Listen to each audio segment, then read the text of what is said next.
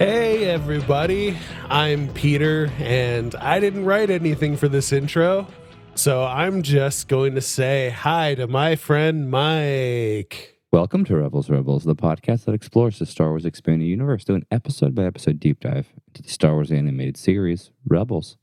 So we're going to do a little peek behind the curtain right now. I mean, I might have written an intro when we recorded this 3 or 4 months ago, but in my notes, I don't have one, and we are re-recording this one. As of like March 3rd, we are re-recording this. We finished these months ago. Yeah. Back in December, we finished recording everything. We lost this episode. This is the second one this season we've lost for various technical reasons. This one, there was a Google Drive snafu with one of our audio tracks. We have angered the podcast gods, and it is becoming a struggle to get past the finish line of this series, but we are in it. Yeah, here we are. I will say, though, it's nice talking to you, Mike. It feels like we haven't podcasted in months, and it's true. I know. It's true. It's been months since we've talked. I mean, we talk, but talking about Star Wars, it's been months. Well, some weird stuff has happened. I know. It'll be really fun to look back to see if this episode has a different energy now that we're older and wiser. Wow, I think so. You know, I'm playing. I played Battlefront again last night for the first time in like 6 months. I've been playing it again too. Oh, funny. Oh, shoot. We should play together. PC. You're an Xbox, aren't you? I'm PS5 because I'm better than you. Oh wow. Yeah, PC for life. Yeah. Whatever. Let's get into this thing. All right, I'm ready. Are you ready? Right. I'm ready. Am I ready? I'm ready.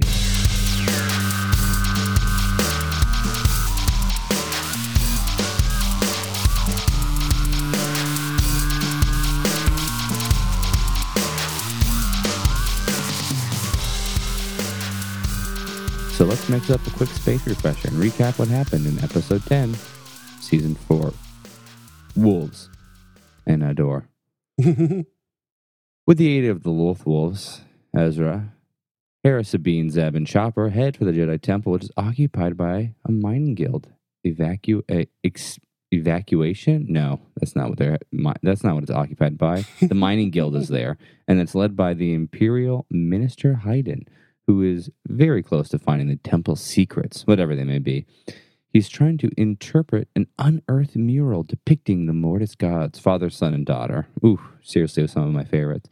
Ezra uses the Force to bring the images to life, which shows him the location of the door.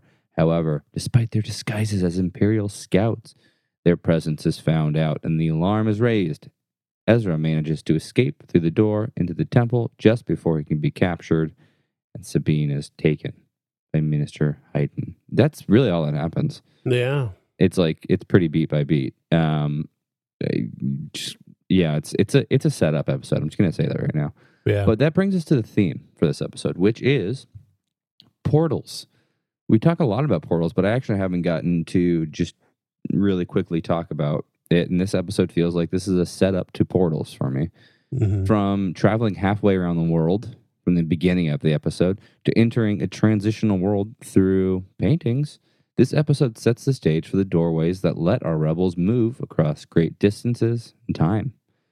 So we've chatted a good deal about portal fantasy throughout these 4 seasons, but it's a subgenre which includes great novels like Bridge to Terabithia, Lion and Witch in the Wardrobe, His Dark Materials, Gate of Ivory, and many more. Mm-hmm. In a simplified way of thinking, they're stories that deal with doorways or portals to other worlds and places that our protagonists aren't from. So they're moving from one place to another. The 4th season of Rebels is something of a portal fantasy unto itself. And I wonder why.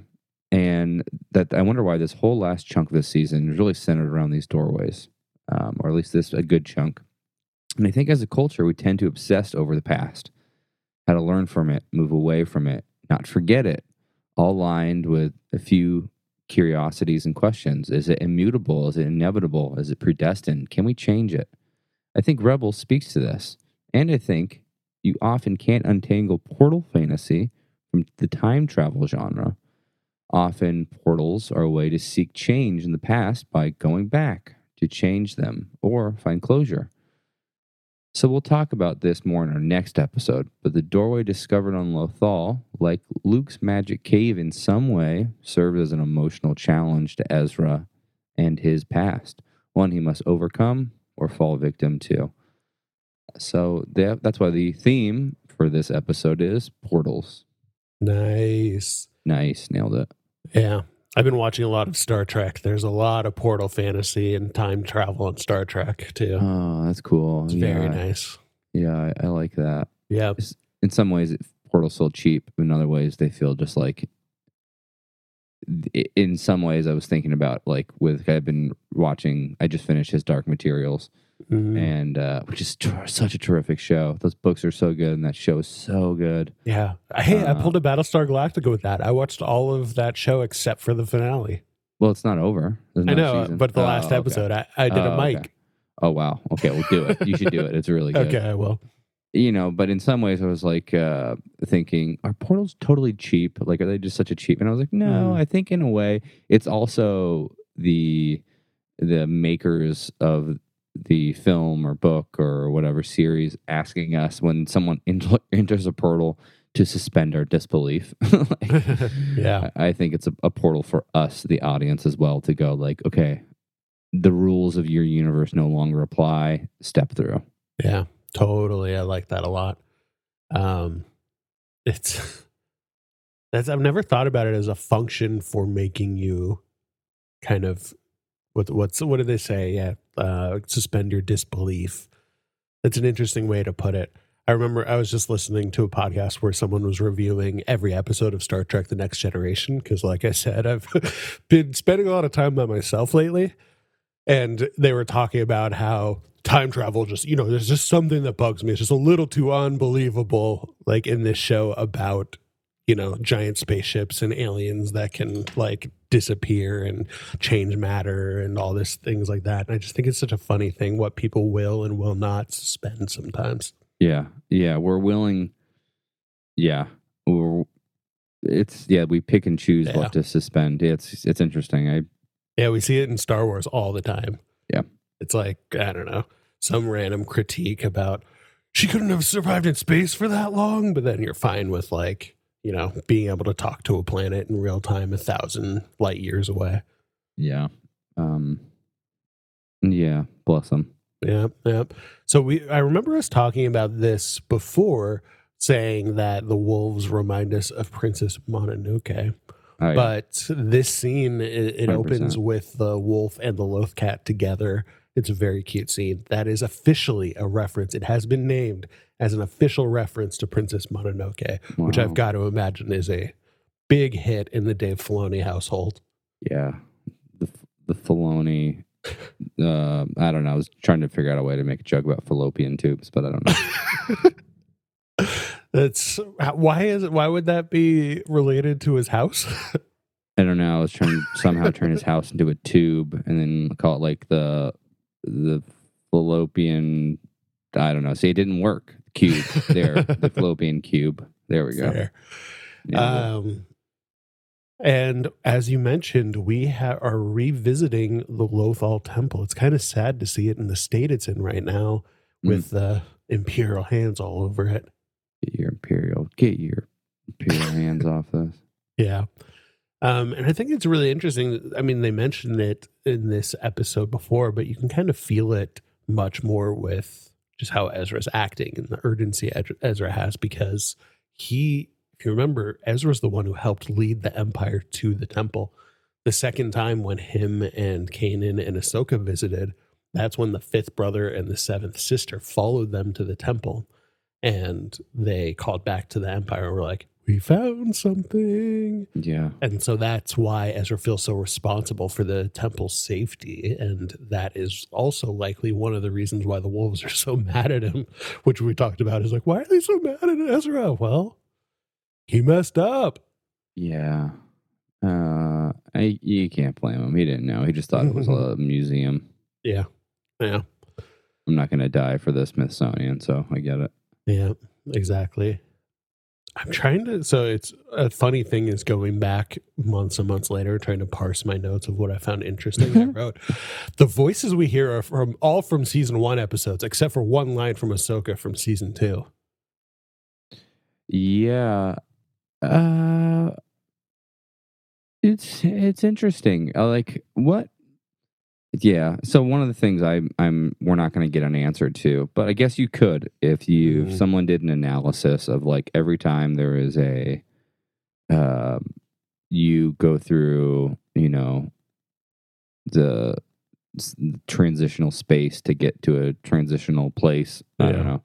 Like what are the voices and how are those voices decided like by the great ether, like of the whatever is, whatever spirituality or whatever, for how does the force decide, okay, these voices, they need to hear this right now?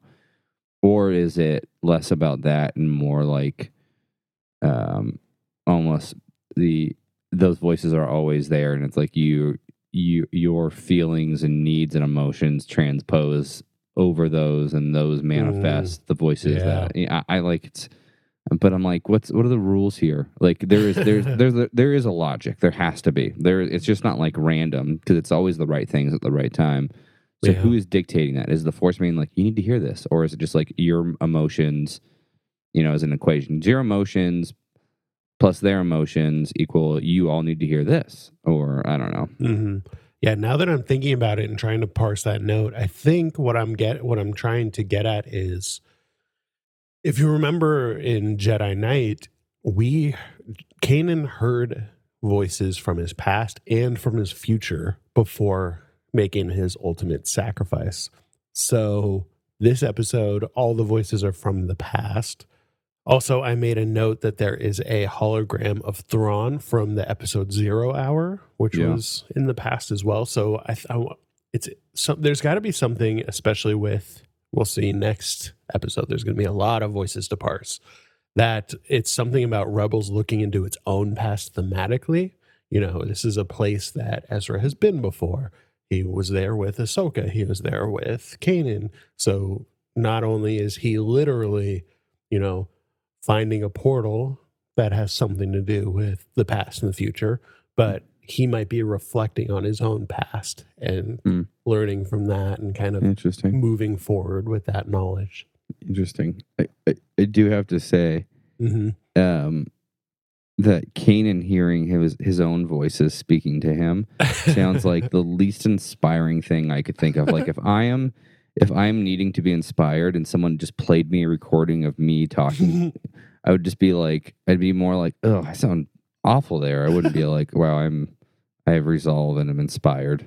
It's just such a funny, maybe it's just cultural. Maybe they're all about like, Oh, that's how I wake up every morning. Just yourself going, come on, man. Oh, no, I put on an episode of Rebels.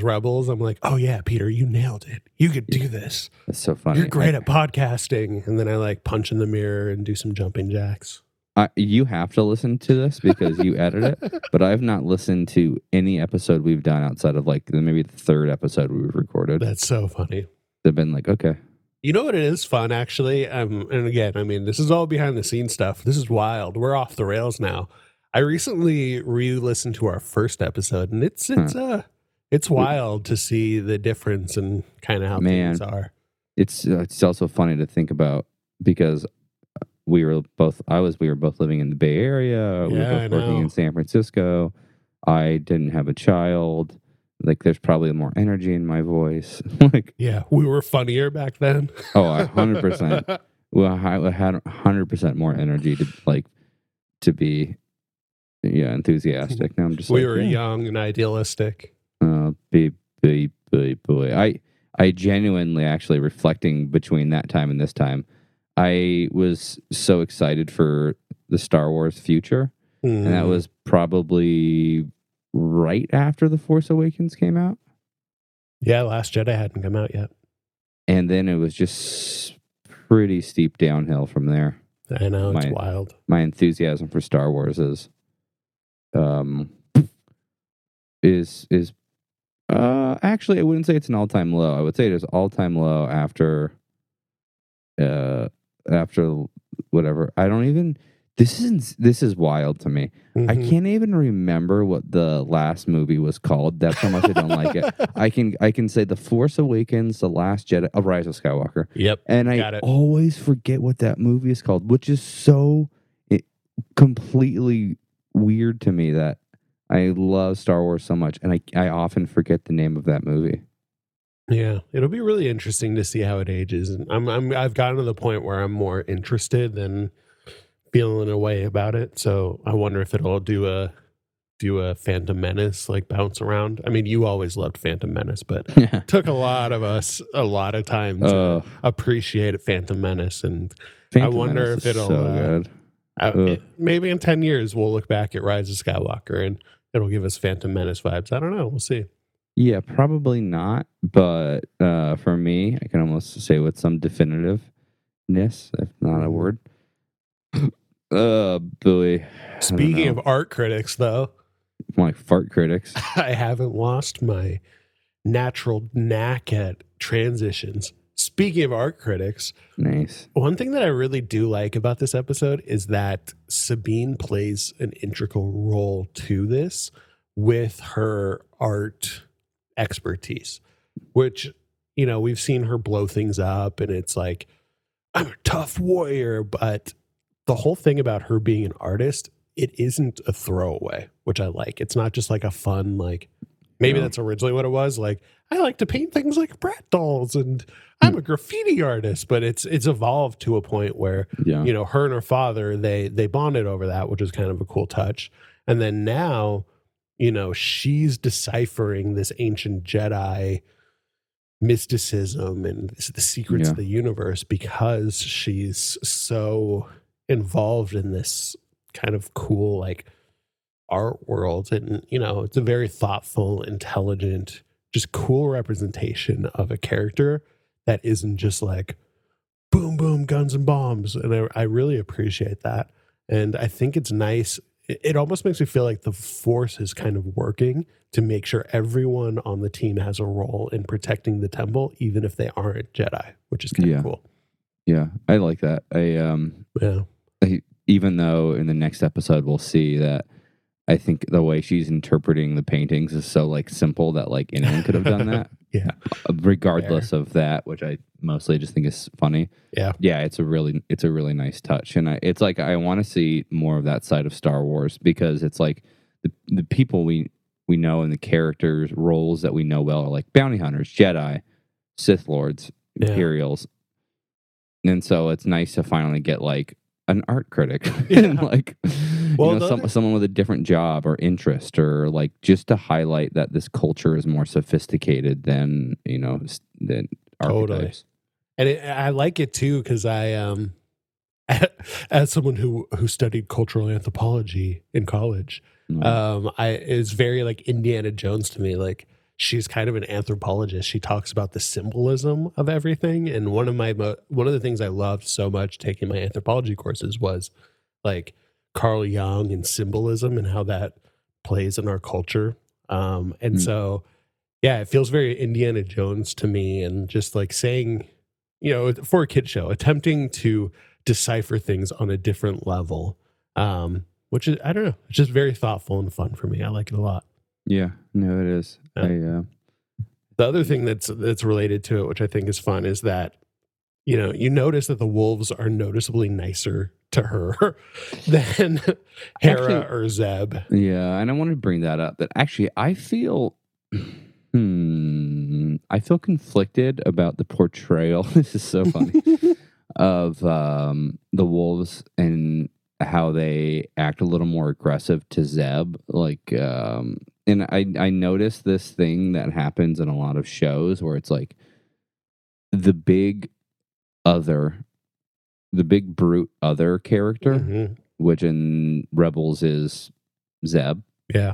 Non-human, big, strong, you know what I mean? Like, they often have other animals, other wild things is the equation I'm putting. I think it's like the other wild things have issues with them.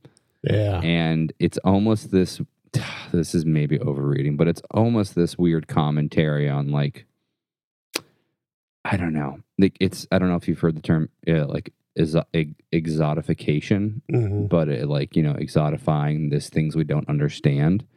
And I almost feel like they're doing that to Zeb a little bit, which I don't know if there's a cultural 1-to-1 here for us, but I'm just like, oh, really, that thing again? Like, and I'm like trying to have some empathy from like, he's a different species we don't understand. We don't need to exotify him. Like, yeah, I get it. Wolves don't like him because something. But I'm like, it just feels like a tired trope to me.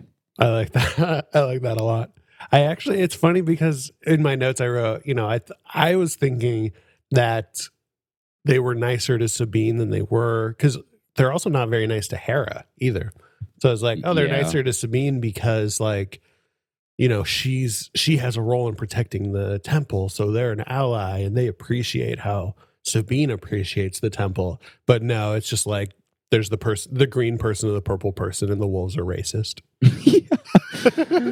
Well, I couldn't help but see it a little bit. Yeah. Like, okay. They're fine with like humanoid, as long as they're white skinned humanoids. Oh, they're cool. But anything else, cool. Those wolves are going to go nuts. Yeah, which is probably I'm just poking at the playing devil's advocate, but it's still it's interesting. My mind went there first, so maybe it is a problem. I don't know. No, I think that should just be we'll make merch. The wolves are racist. Both wolves are racist. I'm sure that'll go great. Yeah. Oops. Sorry, Dave. Yeah. Well, it is Star Wars. They do have an interesting history. Yeah.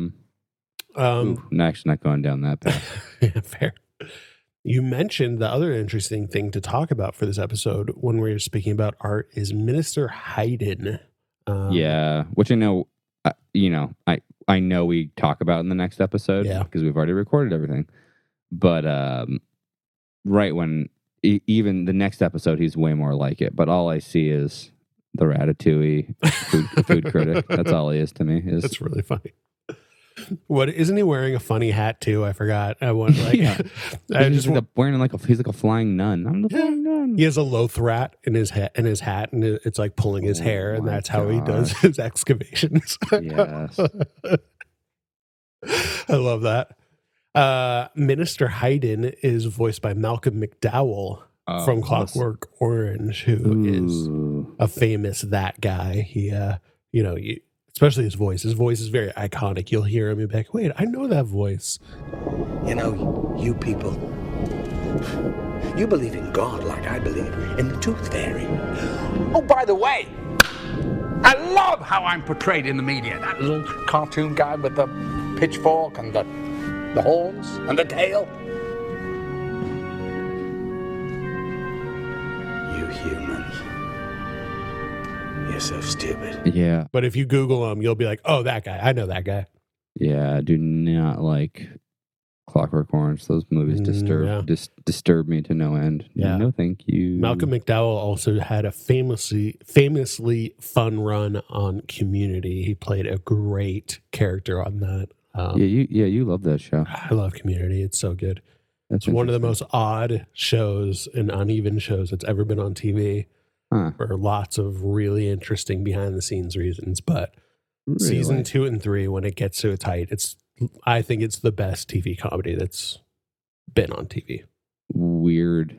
I'm going to throw out that Happy Endings is one of the best ones. So underrated. I agree. Happy Endings is so good. So underrated. I know. I can't believe that show. Bring that show back. If there was one sitcom I'd want back, it'd be Happy Endings. Yeah, I don't know if you're still watching WandaVision, but they had a Happy Endings. Yeah. They totally referenced that. One of the intros. It was like all the different titles of Wanda. Like Wanda. I was like, oh my gosh, that's Happy Endings. It made me happy to see that because it's very underappreciated show and it's so good.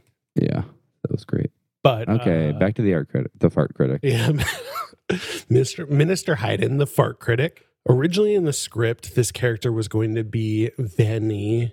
I don't know how to say that. Vanee. Vanee, who was one of the attendants in Vader's castle on Mustafar in That's tight. Rogue One. You know, there's that creepy old guy who's Yeah. just like chilling Yeah. with Darth Vader. Like, what do you should've want to been. watch on TV tonight, my lord? Yeah. That's awesome. Darth Vader's roommate. It was going to be him, but the decision was made to make it a completely different character. But StarWars.com says they seem to come from the same class of creepy advisor often seen around the Emperor, which that's a direct quote. Quote, same class of creepy advisor often seen around the Emperor. Yeah. I don't know. I can't imagine them listening to any advisor, but sure. Yeah, I know. Well, it's funny to me too that like Seems weirdly bureaucratic. Totally. For basically a dictator to have. The one job you don't want is to be an advisor to a dictator. You know they're not going to listen to you. I know, totally. It's funny to me to think about because we've seen like Palpatine shows himself as like a kind old man on the holonet and things like that, like trying to keep up the facade that he's not a creepy old space wizard. But like, there's got to be people who like see these advisors around. Like, could you imagine if Joe Biden just had like a bunch of guys in black robes following him around? Yeah. Like, Yeah, you'd know. yeah, I know. I feel like I would see that and be like, oh my God, he's a Sith Lord. Yeah. Oh, boy. Oh, boy. Yeah, Although Bernie would look good in a robe. that is true. Yeah. I'm just picturing that now. Yeah, Bernie me too. in a Sith Lord robe. Dude. Kind of works. Feel the burn. I love it. Yeah. The other thing is they say in the episode that the death of Kanan Jarrus has altered the faith of Lothal, which at the time, and maybe still, because we don't have any of this confirmed, is evidence that he is from Lothal, which is a big thing that people are trying to say. And I trying to- don't understand. I don't see the connection to that at all, but okay. yeah, well, if you remember, we talked with Joe. So if I die in Canada, I am people just to sit and like change a timeline there. I'm from Canada. I don't know. It seems weird. Well, let's take that analogy. So say you're like visiting Canada for a week and you die. Like it would be like the people there would be like, oh crap, there's a dead person here. All right, I guess we got to take care of that. I changed that. I would change the fate because I'm changing the course of what certain people have to do. But do you think that counts as changing the fate? Whereas the place you live, you know, it'll be devastating to around there, like your job, your family, everything around there, all your connections and where you're living right now, like that'll alter the direction of where everything was going for there. Whereas, you know, in Canada, it'll be inconvenient, but it's not necessarily going to like, you know, completely change the fate of the entire country. Yeah, but Kanan was space adopted by space knights, so yeah, I think people are just it's in conjunction with other things. Yeah. It's not just that; it's the fact that yeah. the murals point to there being a baby of Lothal. The fact that he obviously has a connection. Him and Hera talk about how Lothal calls to them, and they were pulled to Lothal. He has this. He's able to get easy access to the temple. So there's nothing too definitive. I think it's just in the oeuvre of Lothal, there's a lot of evidence that could point to that, and it hasn't been confirmed yet. So that's what people are speculating. Yeah, no, I think it's cool. I think it makes sense. I just see it as non-consequential of where he's from. Yeah, but yeah, I'm like, oh, okay. Yeah. The last thing I had about Minister Hayden is that he works for a secret arm of the Empire. He is obsessed with the history of the Force and the Sith, so he's kind of like an evil historian. And Dave Filoni says that is why him and Palpatine are so close as advisors, because Palpatine is the same way. He is obsessed with the history of the Force and the Sith because Palpatine is interested in being able to control and alter events in the history through the Force. He thinks it's powerful enough that he can alter the past with the Force, which we will see more in the next episode, Hmm. which is super interesting. And my thought is that it might be connected to Palpatine's interest in Darth Plagueis the Wise. I mean, they say that he could alter people from dying. What if the way that Darth Plagueis the Wise could alter people from dying isn't like some sort of resurrection spell or anything, but he is able to manipulate the past using the Force because he's so powerful, and that might be the secret that Palpatine has been after all along. Interesting. Yeah. Could be. Yeah. Could be. Probably we'll never know. Actually, we'll probably know. We'll probably get a Darth Plagueis. Disney will do 10 episodes on Darth Plagueis. Yeah, probably. The last thing I think we should do is we have a big multi-episode deep dive on the Force, and we touch on Mortis specifically on that. But I think it is time for those who didn't go through the whole deep dives. We should do a little quick deep dive on Mortis because I think it is really interesting, especially with the mural that we see today and the events that are going to unfold going forward. Does that sound okay to you, Mike? It does. Let's go for it. So a quick deep dive on Mortis. So this is a concept that was created by George Lucas, which we both really like. George Lucas was very hands-on with Clone Wars, which is where Mortis showed up. And so this was something that George Lucas put a lot of thought and energy into. So this is very, very core Star Wars. And in a way, if it has leaked that what George Lucas wanted to explore with the sequels, if he was able to, would have dealt with a lot of this Mortis stuff as well. So this is pure George Lucas stuff, which is tight. But Mortis is, back in the day, Anakin, Ahsoka, and Obi-Wan found themselves on a mysterious planet that wasn't on any of their charts or anything. They just got there. It was very crazy. And Anakin was found to see these three beings that we see on the mural. It's the Father, the Daughter, and the Son. The Son represents the dark side, the Daughter represents the light side, and the Father is in between them, bringing balance between the two. And they are kind of godlike beings within the Force, which is kind of interesting. Anakin is then put through a test, essentially, to see if he is powerful enough to literally bring balance between the light and the dark and take the place of the Father. In the end, though, Anakin is able to control the light and dark gods, showing that he is probably the chosen one. He is able to bend the gods to his will, and he is able to essentially control them both. But when he is asked to take the place of the Father, he refuses due to his attachment to Padme, leaving the Son to kill the Father and the Daughter, and then the Son escapes, unleashing an incredible force of darkness in the galaxy. This is really weird mysticism, thematic, kind of crazy stuff. But whether we want to literally take it at its face that this happened, or thematically and symbolically take it that this is what happened, this ushers in a incredible force of darkness and a period of Sith rule within the galaxy. It's kind of the beginning of the end for Anakin and all of the events that we see in the original trilogy. But in the end, they flash back into their ship. The three of them are unsure what actually happened and to what extent it's real.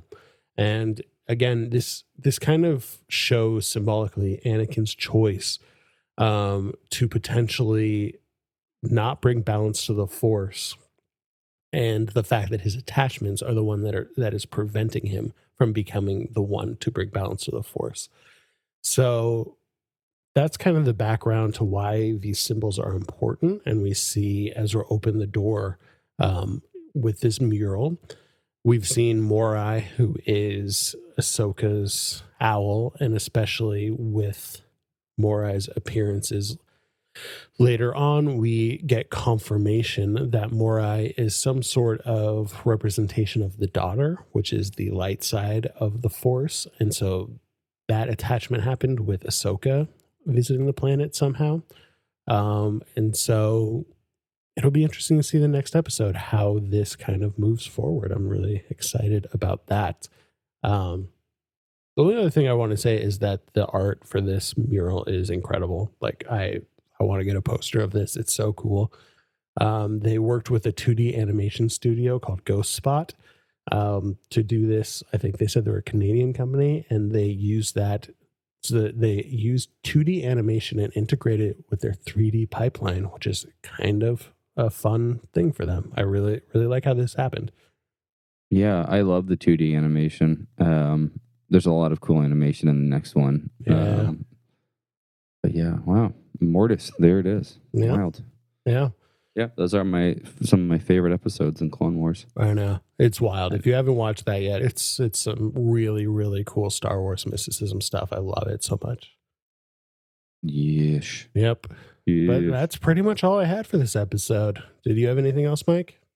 No, I think we got a lot out of not a lot. Yeah. So that's good, yeah.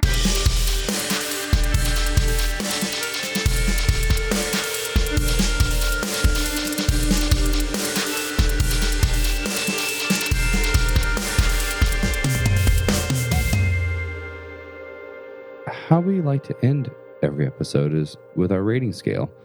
On a scale of our current most favorite to current least favorite thing in Star Wars. I'll give an example. I'll show you what it's like. So my current most favorite thing is Ben tells Luke about the larger world inside his Tatooine abode, to everything about the relationship between Rey and Kylo. Mm-hmm. I would give this episode the opening space battle in Revenge of the Sith. It's great. You kind of need it. It moves the plot, chops off a head, and it sets you up for the whole spiel, the whole movie. And but it's done well, and I think this episode is done well. I think you need this episode in many ways, but it's not the most exciting. So I give that it's a solid B+, A-, A- B+. Fair. Cool. My favorite thing in Star Wars right now is that YouTube video of a little girl dressed as Rey at Disneyland using the Force to push away all the bad guys. Yeah. My least favorite thing is Rey Palpatine. Mm-hmm. Between those two things, I give this episode Rey's weird Force junk on Octo. Like all the weird Force stuff she does, and the Force Zoom calls with Kylo Ren. I think that stuff is really cool. It's it's kind of a mystic appetizer that hints at a deeper understanding of the Force, which is kind of like Mortis. Ooh. And I think it leads into some cool implications of the Force with Luke at the end of Last Jedi. So it foreshadows. So thematically, I think it fits in with this as well. And I think that's an A. I think that stuff is really cool in Last Jedi. Bold statement. Bold statement. But well put.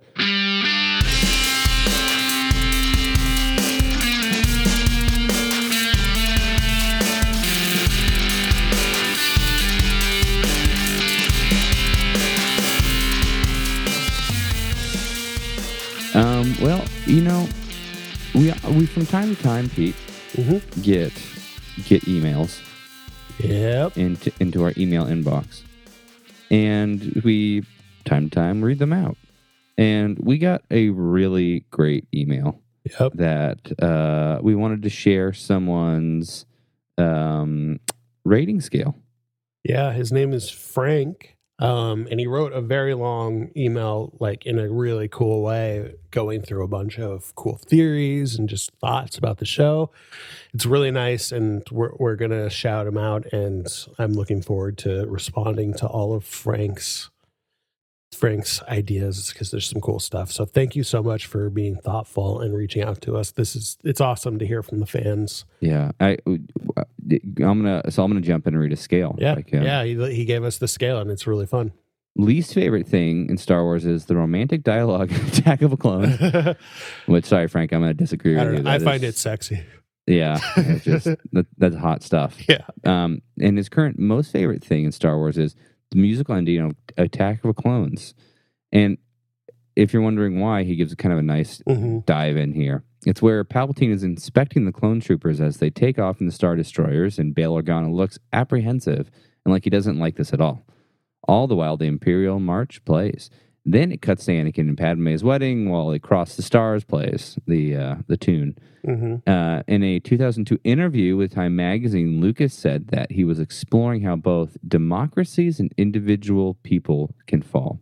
He said that democracies don't fall from any external sources, beg to differ, but fall from corruption and other internal sources. Yeah. Both are true. Yeah. Timely right now, too. Yeah, I know. Anakin falls because of his fear of losing his attachments, which is why Kanan is the best Jedi, agreed, because he had his attachments, Hera, and was not afraid to lose her when he was given the choice by the Force. I think that's a great point. Great. Both scenes are important because they show the beginning and the end for the Republic and Anakin Skywalker. But at the same time, we see the worst of us, war, and the best of us, love, exemplified by the wedding. And I think the dichotomy works. I think the dichotomy works very well. Yeah. And I think that's super well put. And I love that scale. Yeah. And I love that Frank's least favorite and favorite thing are both from Attack of the Clones. I know. Again, dichotomy.